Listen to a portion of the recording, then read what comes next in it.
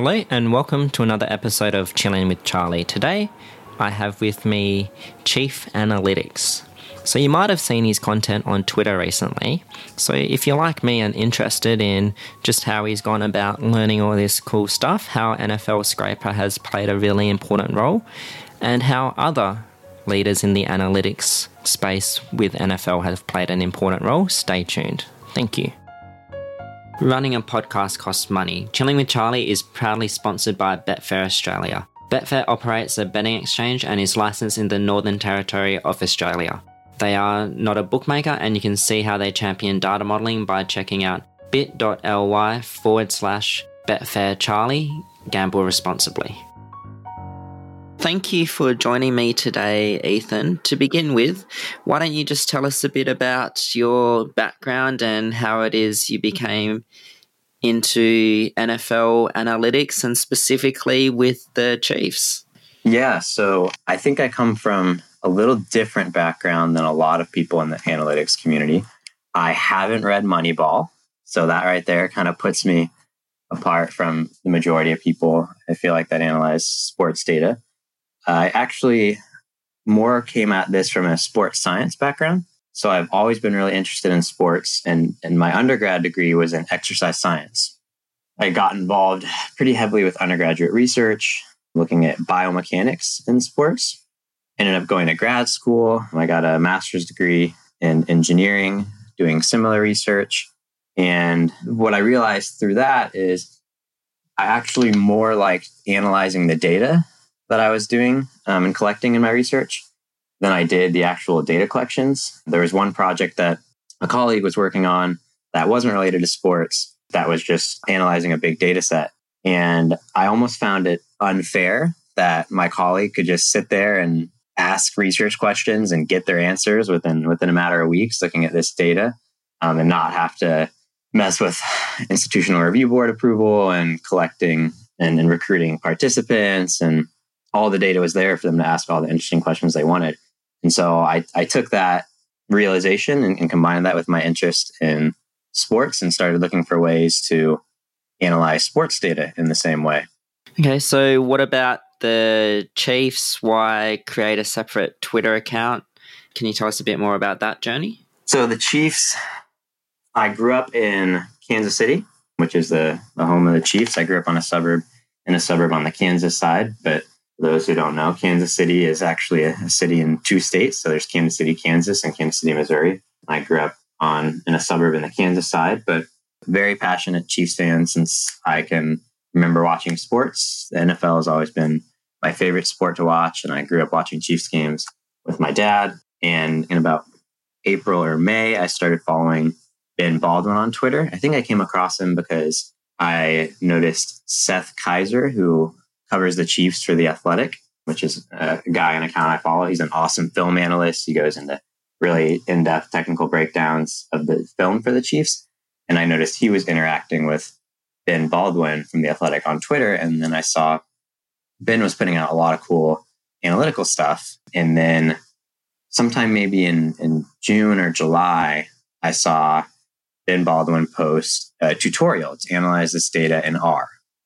And I don't work in R, I work in Python, but I found his tutorial and went through it and realized, oh, this data is available. That's when I discovered NFL Scrape R, that Ron Yurko and company created. And I realized that this stuff was available and wasn't that hard to access and wasn't that hard to clean and to deal with. And then basically spent a month reading his tweets. I found Josh Hermsmeyer from 538, Ron Yurko, of course, and noticed a lot of team-centered accounts started to pop up. I think the main one I saw was Brown Analytics account at first, and there was Steeler Stats, I believe, and a few others. And I realized, if they're doing this and it's really cool work, I don't see why I can't do this with the Chiefs as well.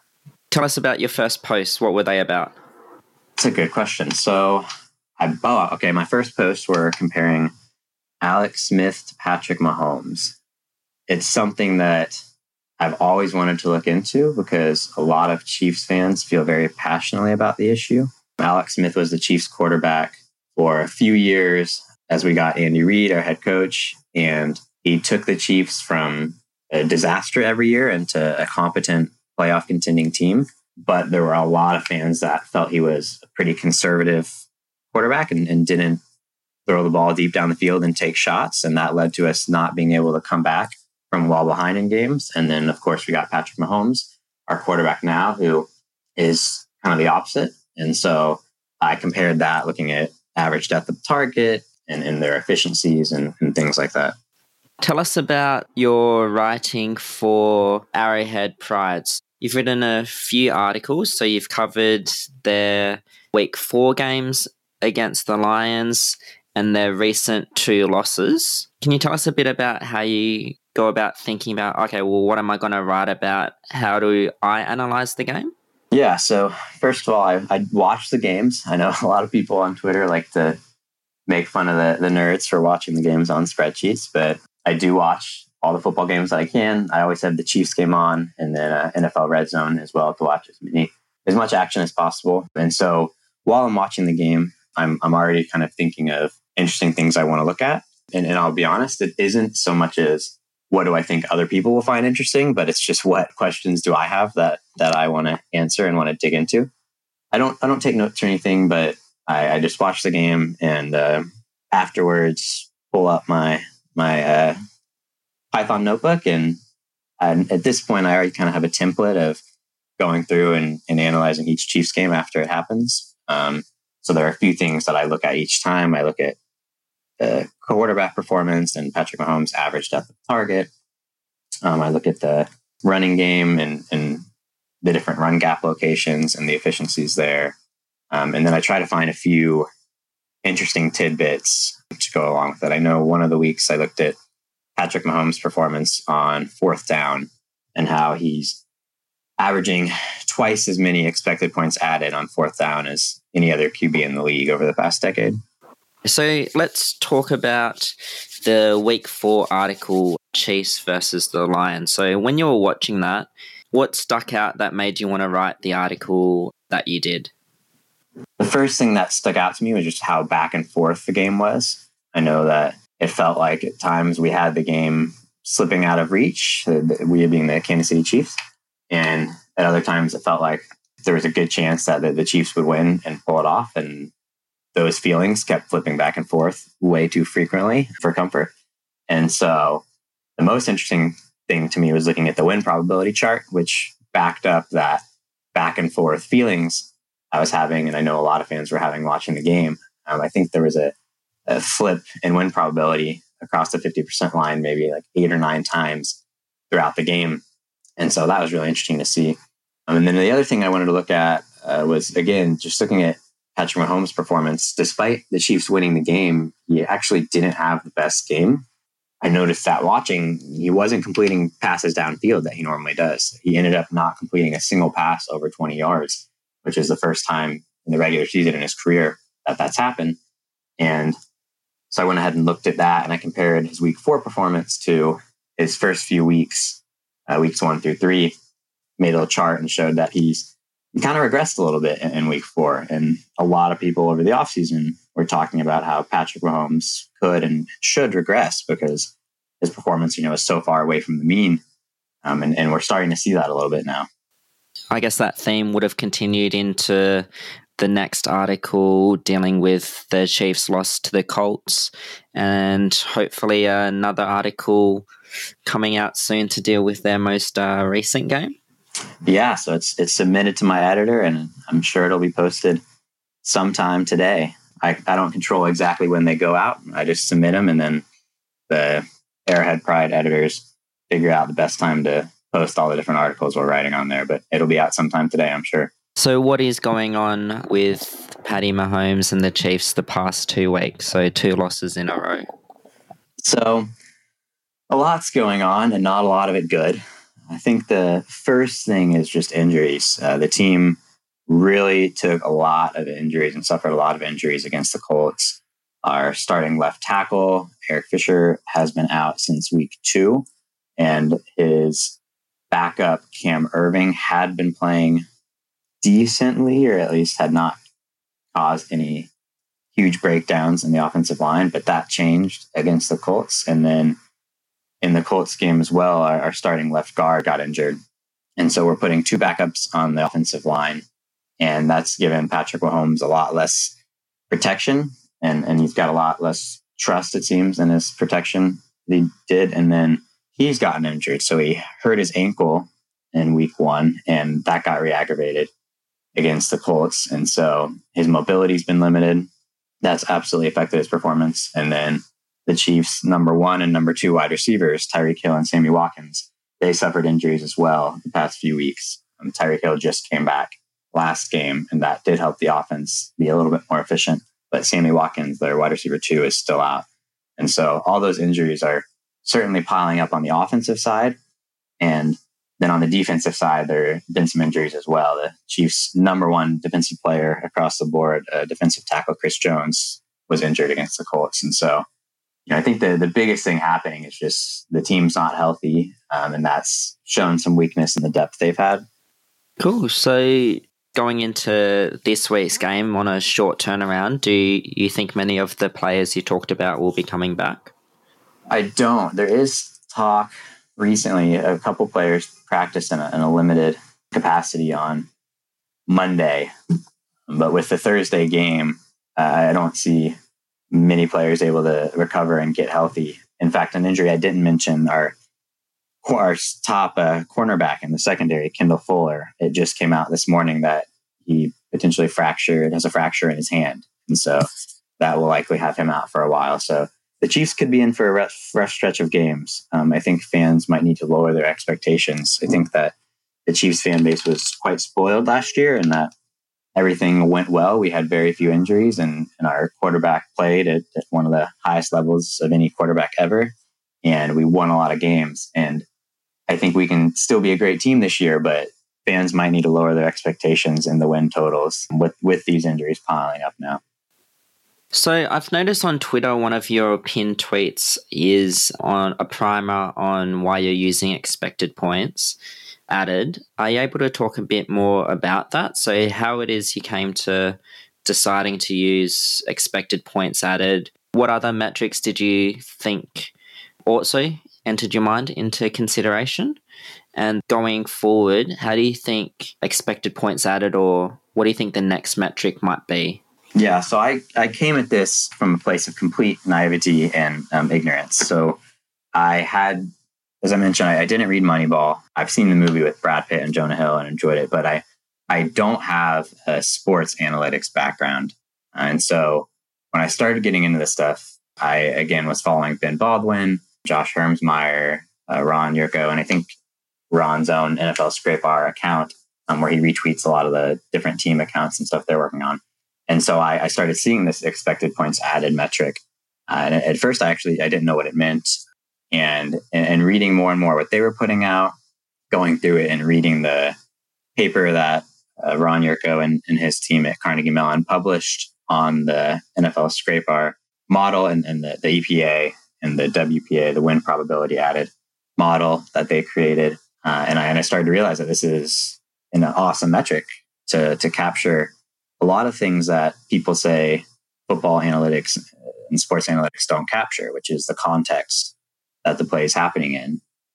And so I've always had a huge frustration with box scores and TV media pundits and analysts growing up watching the game.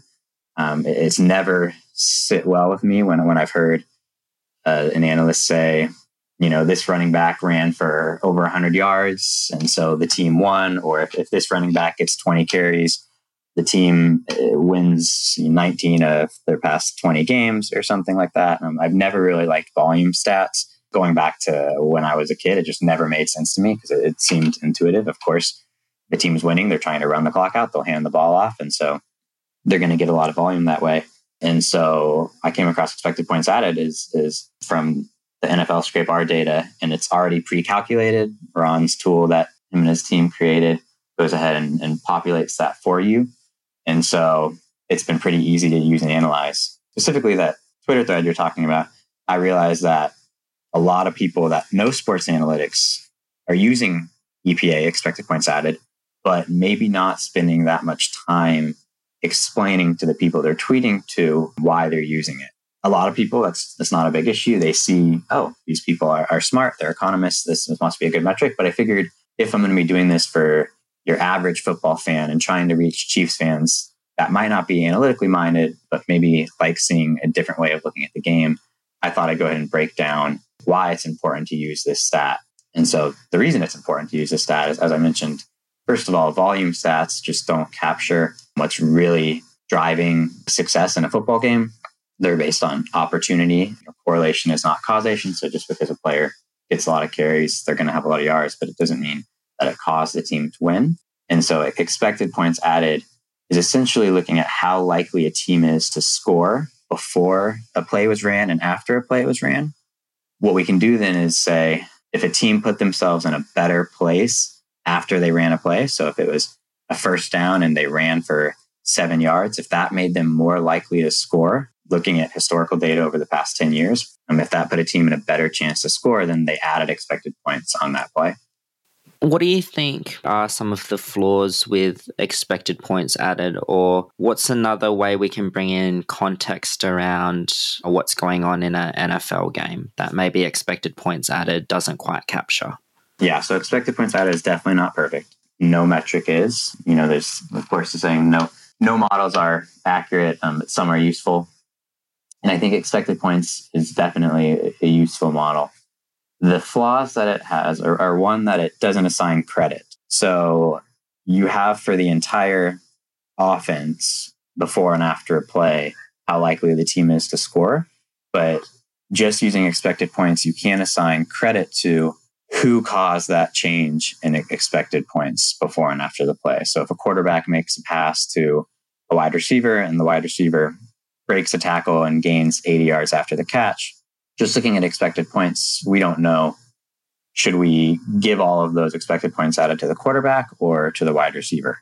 So it's a really useful tool for evaluating how efficient and how productive, how successful an offense is being, but it doesn't become useful when it comes to looking at individual player performance and who on the team is driving that success. So tell us about, you've been doing some tweets recently about your Big Data Bowl entry. Are you able to tell us a bit more about, for those who might not know, what is the Big Data Bowl? What's the challenge? And how have you gone approaching the problem? So the Big Data Bowl is a competition that the NFL put out. It started just about a week ago, and Mike Lopez, you should follow him on Twitter, Stats by Lopez, and he's the head of data and analytics for the NFL. He's got a heavy statistics background. He's a statistics professor. And, I don't want to speak for him here, but I believe this was his brainchild, and he wanted to get out this tracking data that the NFL has into the hands of the public so that they could do some really cool research and both help the team and giving the teams ideas and how to look at this tracking data, and then also help the people doing the analysis publicly. Because in last year's Big Data Bowl, so this is the second Big Data Bowl, 11 of the people that ended up submitting entrance to the competition ended up getting hired by NFL teams. This year, the Big Data Bowl, it's got a defined scope, and it is to predict how many yards a running back will gain given the tracking data at the time of handoff. So there's RFID tags in the player's shoulder pads, and those track the player's location on the field. And the data set we have is 12 rows for every play. And I believe it's all run plays of the 2017 NFL season. And the 12 rows correspond with the 12 players on the field. And we have their X and Y coordinates. And then we have a few other features that have been derived for us, like defenders in the box, time at handoff, time at snap, and a few other things like that. But the catch is we only have one frame or one flash of data, one capture of data per play. And it's when the ball is handed off to the running back. And so given all that data, our job is to predict how many yards that running back will gain. The interesting thing that they've done, and hats off to Mike Lopez and his team for coming up with this for this competition, is they've made it a Kaggle competition. And so Kaggle is a site that hosts public machine learning and predictive modeling competitions. This makes the the judging of the NFL Big Data Bowl completely objective and quantified. So last year, teams submitted interesting research questions, and then a panel of judges judged how interesting they were, how well they answered those questions. But this year, it's a public leaderboard. It's all completely quantified, and your goal is just to minimize the error in your model in predicting the yards that the team will gain. And I should note that what you submit isn't a point estimate. So you don't submit, I think the running back's going to gain 3 yards here, but you submit a cumulative density function. So you have the probability from yards negative 99 if the play were to go negative 99 yards, and then 100 yards or 99 yards. And you have the cumulative probability for each of those. And that's what you submit as your submission to the competition. So tell us about how you've gone thinking about your entry specifically, or without giving away too much, what can you talk about? Yeah, absolutely. So one thing I think that is really interesting is just going through and visualizing the data. I noticed that, first of all, the yard distribution is not normal. So it's a right skewed distribution, and so a right tail distribution. And that's because there's only a few plays that go for negative yards, and they don't go for that many negative yards. You'll never see a negative 66-yard run, or at least it'd be incredibly unlikely and would involve a fumble and a fumble recovery. Whereas you do have those outliers to the right side of the distribution where you have those 40-yard, 50-yard, 60-yard runs. And so because of that, it's not a normal distribution. And I wanted to see just initially off the bat, if I just did a kernel density estimate of the underlying probability distribution, just looking at the 2017 yards data. So our goal is to predict from 2019 runs, our test set. So the data that we're taking our model and then making predictions on and how we're being evaluated is actually from the 2019 season, this season. But all I did is I just took a kernel density estimate, which is a way to get the probability distribution of a set of data. It doesn't assume that the data is normal. And I just looked at all the 2017 runs, and I just did a kernel density estimate of the yards gained. And I wanted to see how well does that do if I just take that exact estimate and just plug it in as my submission. So I'm not taking anything specific from the 2019 data and doing any prediction on it. I literally just submitted this exact same prediction for every single run, which was that it would have the same probability as all the runs did in 2017. And that actually did pretty well. My first submission was second on the leaderboard. And now, granted, this was in the first 24 hours. There was only about 50 submissions so far, but a lot of those submissions were really complex. So some people put their code publicly when they submit, and there were all these random forests and neural network machine learning models on there that took into account all these factors, and they weren't doing as well as the code I wrote in about 10 minutes with a few lines of code. And I think a lot of that is that people, working on this might not have the domain knowledge of what's important in football. And so they might be looking at a lot of features like we were given wind speed, humidity, temperature, and might just be throwing all those features into a model and spending a lot of time and computation power on features that might not be important. But B, I think a lot of people are assuming the data is normal, and their models are making assumptions that the data is normally distributed, and that's causing them to have a lot of error. So I found it really interesting that with just really simply looking at the distribution of yards from 2017, we could get a decent estimate of where those runs would take place in 2019 as well. That point you raised towards the end about a lot of people maybe without football knowledge are generating like a lot of features from this data set when a lot of these features might not be important. You sort of feel as though being a lifelong football fan, that gives you a bit of an edge? Yeah, and I don't know if being a lifelong football fan gives me an edge. It's more following and being in tune with the analytics community on Twitter and the NFL. So I think if I had never started following, again, the Josh Hermsmeyer, the Ben Baldwin, Lee Sharps, another guy who's really bright and puts out some great stuff. And there's a lot I'm missing on here. And I would have just assumed that what was most important is who the running back was, I think. I know coming in to sports analytics for the first time, I thought running backs mattered, and that how talented a running back was probably going to be the biggest driver here. And it turns out that's not really the case.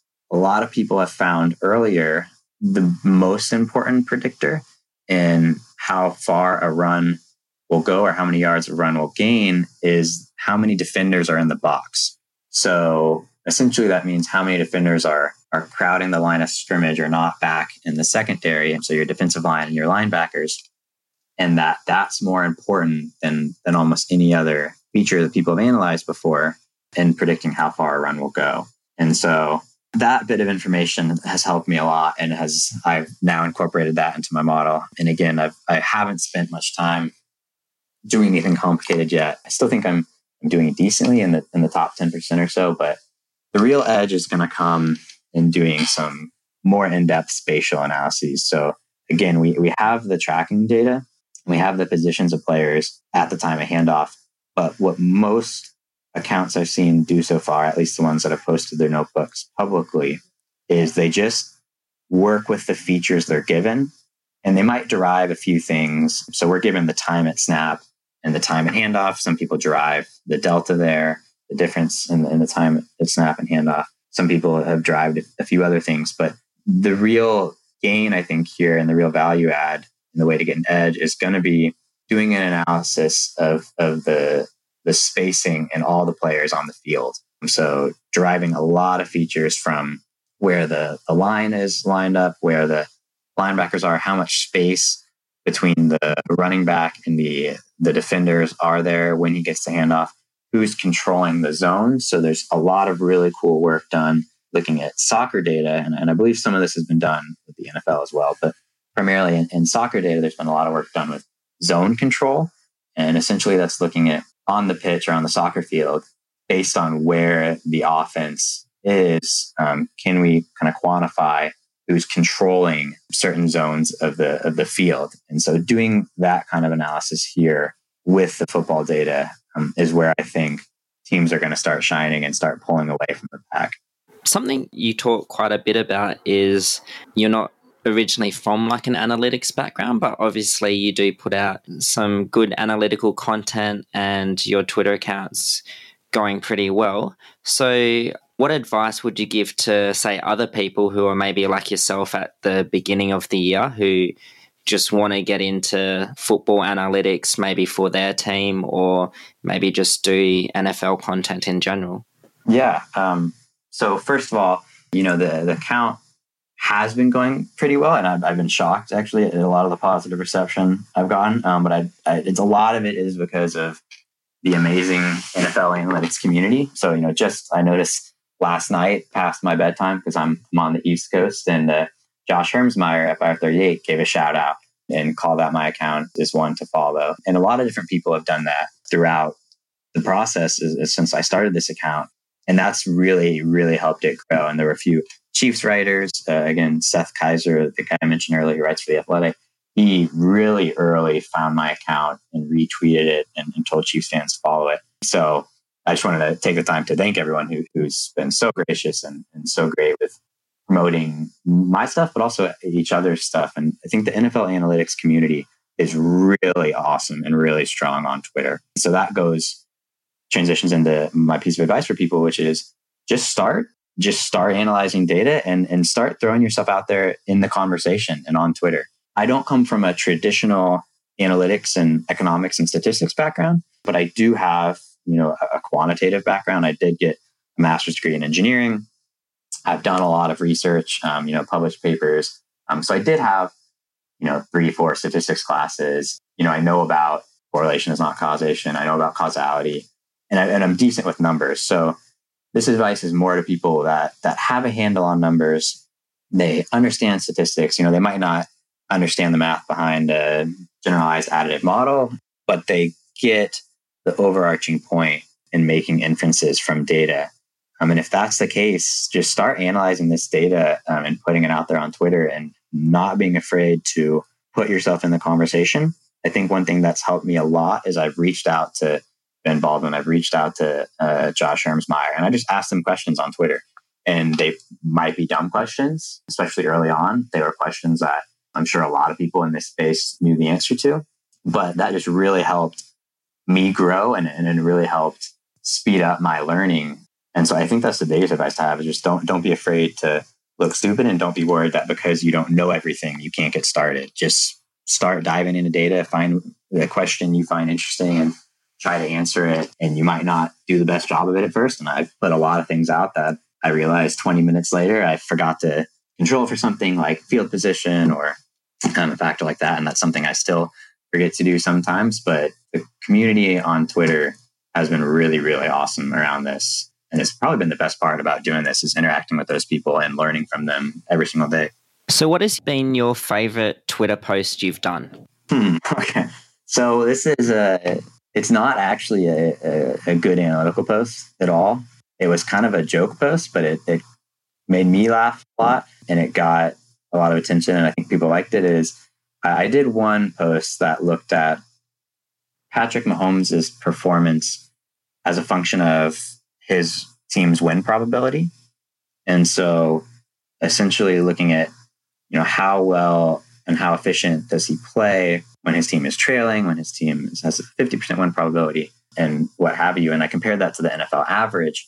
And because Patrick Mahomes has only been in a heavily trailing situation, like under 10% win probability a few times in his career so far, that curve was pretty drastically higher than the NFL average.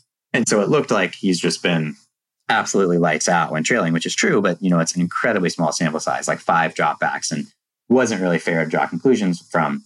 So I just posted that chart on Twitter and, didn't make any strong conclusions of it. There was a Cowboy Stats is another account that's been really awesome, really helpful. And they posted something similar with Dak Prescott.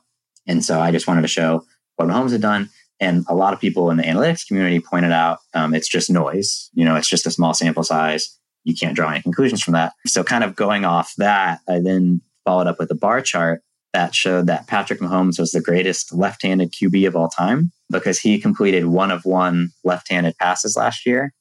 And I compared that to Steve Young, who is, a Hall of Fame quarterback, and he was left-handed, and he had something like a 67% completion probability or percentage over his career. And then Tom Brady has not completed a left-handed pass past the line of scrimmage. So I just did a bar chart comparing those 3 and said something like, haters will say this is just noise, but Patrick Mahomes is the greatest left-handed QB of all time. And I found that funny and got a good chuckle out of it and may have bothered some of the more traditional analytically minded people in the community. But I'd say that's my favorite post. Do you think if the Chiefs keep going like you were saying, and this year might be a bit of a struggle, maybe that argument would go away that it is a lot of noise? Yeah, that's a really good point, actually. And it'll be interesting to see if that trend holds true. I definitely think already this season, and I haven't relooked at that analysis since the past few games, but there have been a lot more trailing situations and a lot more situations where the win probability has been low. So we'll definitely see an increased sample size there. And it'll be really interesting to look at to see if that trend holds true and if it wasn't just noise. You're obviously very into football analytics.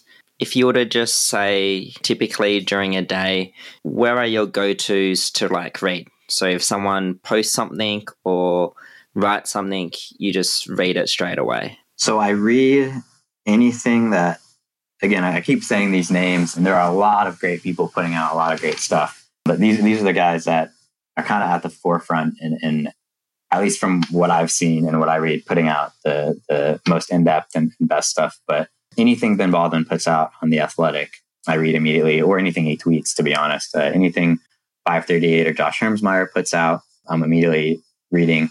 And then a lot of the Pro Football Focus guys, PFF Moo is the Twitter account, and he puts out some really cool stuff, some route heat maps looking at wide receiver routes.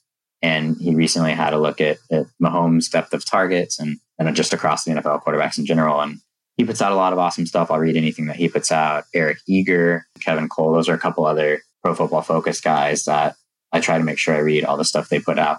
But then I actually I try to pay attention to and read and consume some film analysis. And so, I don't want to be in the echo chamber of NFL Analytics Twitter, and it can be a bit of an echo chamber sometimes. And so Brian Baldinger is a guy on Twitter who breaks down a lot of film, and I think he does it really well. At All22 is another account, someone named Betts, or at least that's what they go by on Twitter, breaks down some really cool and really in-depth technical film analyses. And I think that's important to get that perspective and to hear, the X's and the O's and the more complicated scheme aspects of the game, rather than just limiting myself to consuming all the statistical analyses. Do you think that since you've become more involved or you look more at the numbers with NFL, has that increased your enjoyment you get from the game? No, it's done the opposite, to be honest. Not drastically so, but I get more frustrated, I would say, now watching football. And when I see suboptimal decisions, particularly with the Chiefs, I think it frustrates me more than it did before. Because while I might have had that kind of gut feeling before, like this doesn't seem right, this shouldn't be the most efficient thing to do. And now I know it to be quantified and to be pretty well proven. And so I think I get more frustrated now. And actually, I think the most frustrating thing is listening to the commentators. I think a lot of times it's made me realize why fans believe the things they do, even if they're not backed up by any data. Because in every football game, you'll hear the commentator say, the most frustrating thing I've heard was one of the Chiefs games. It was against the Lions, the game that we won in week 4. And Matthew Stafford, the Lions quarterback, was just destroying us through the passing game. They gained like 66 yards in 3 plays through the air. And then the Lions did a 4 or 5 yard run. And the commentator goes, if you're the Chiefs defensive coordinator, you're not worried about all that passing game. You're worried about that run right there and trying to stop that, because the run game's, important to controlling the clock. And I don't remember exactly how he explained it, but that just was infuriating to hear. And I think sets back a lot of the work that the NFL analytics community is doing by making comments like that the 5 yards through the ground is more important than the 60 plus through the air. So, I'd love to say that this stuff has made me enjoy the game more. It's made me enjoy Twitter more, and it's made me enjoy maybe the time I spend thinking about football outside of watching it. But I think watching it, I enjoy a little less. And for people at home that want to reach out to you or read your content, what's the best way to do it, and how do they get in touch? Yeah, so at Chiefs Analytics on Twitter. It's the best way to reach out to me. I'm on Twitter far more than I should be, and I'm always answering any direct message someone sends me, or anytime they tag me or mention me in a tweet and have a question. So I think that's the best way to get in touch. You can also reach out on Arrowhead Pride. If you read any of my longer form stuff and have a question, feel free to actually leave a comment there. And yeah, it's the best way to reach me. And always happy to answer any questions. As I mentioned, when I came into this, I didn't know anything about sports analytics. And so I'm always happy. And a lot of people took the time to help me. And so I'm always happy to do the same for anyone else. Well, thank you very much for taking the time out to talk to me today, Ethan. I had a lot of fun, and I hope you did as well. Yeah, absolutely. Thanks for having me.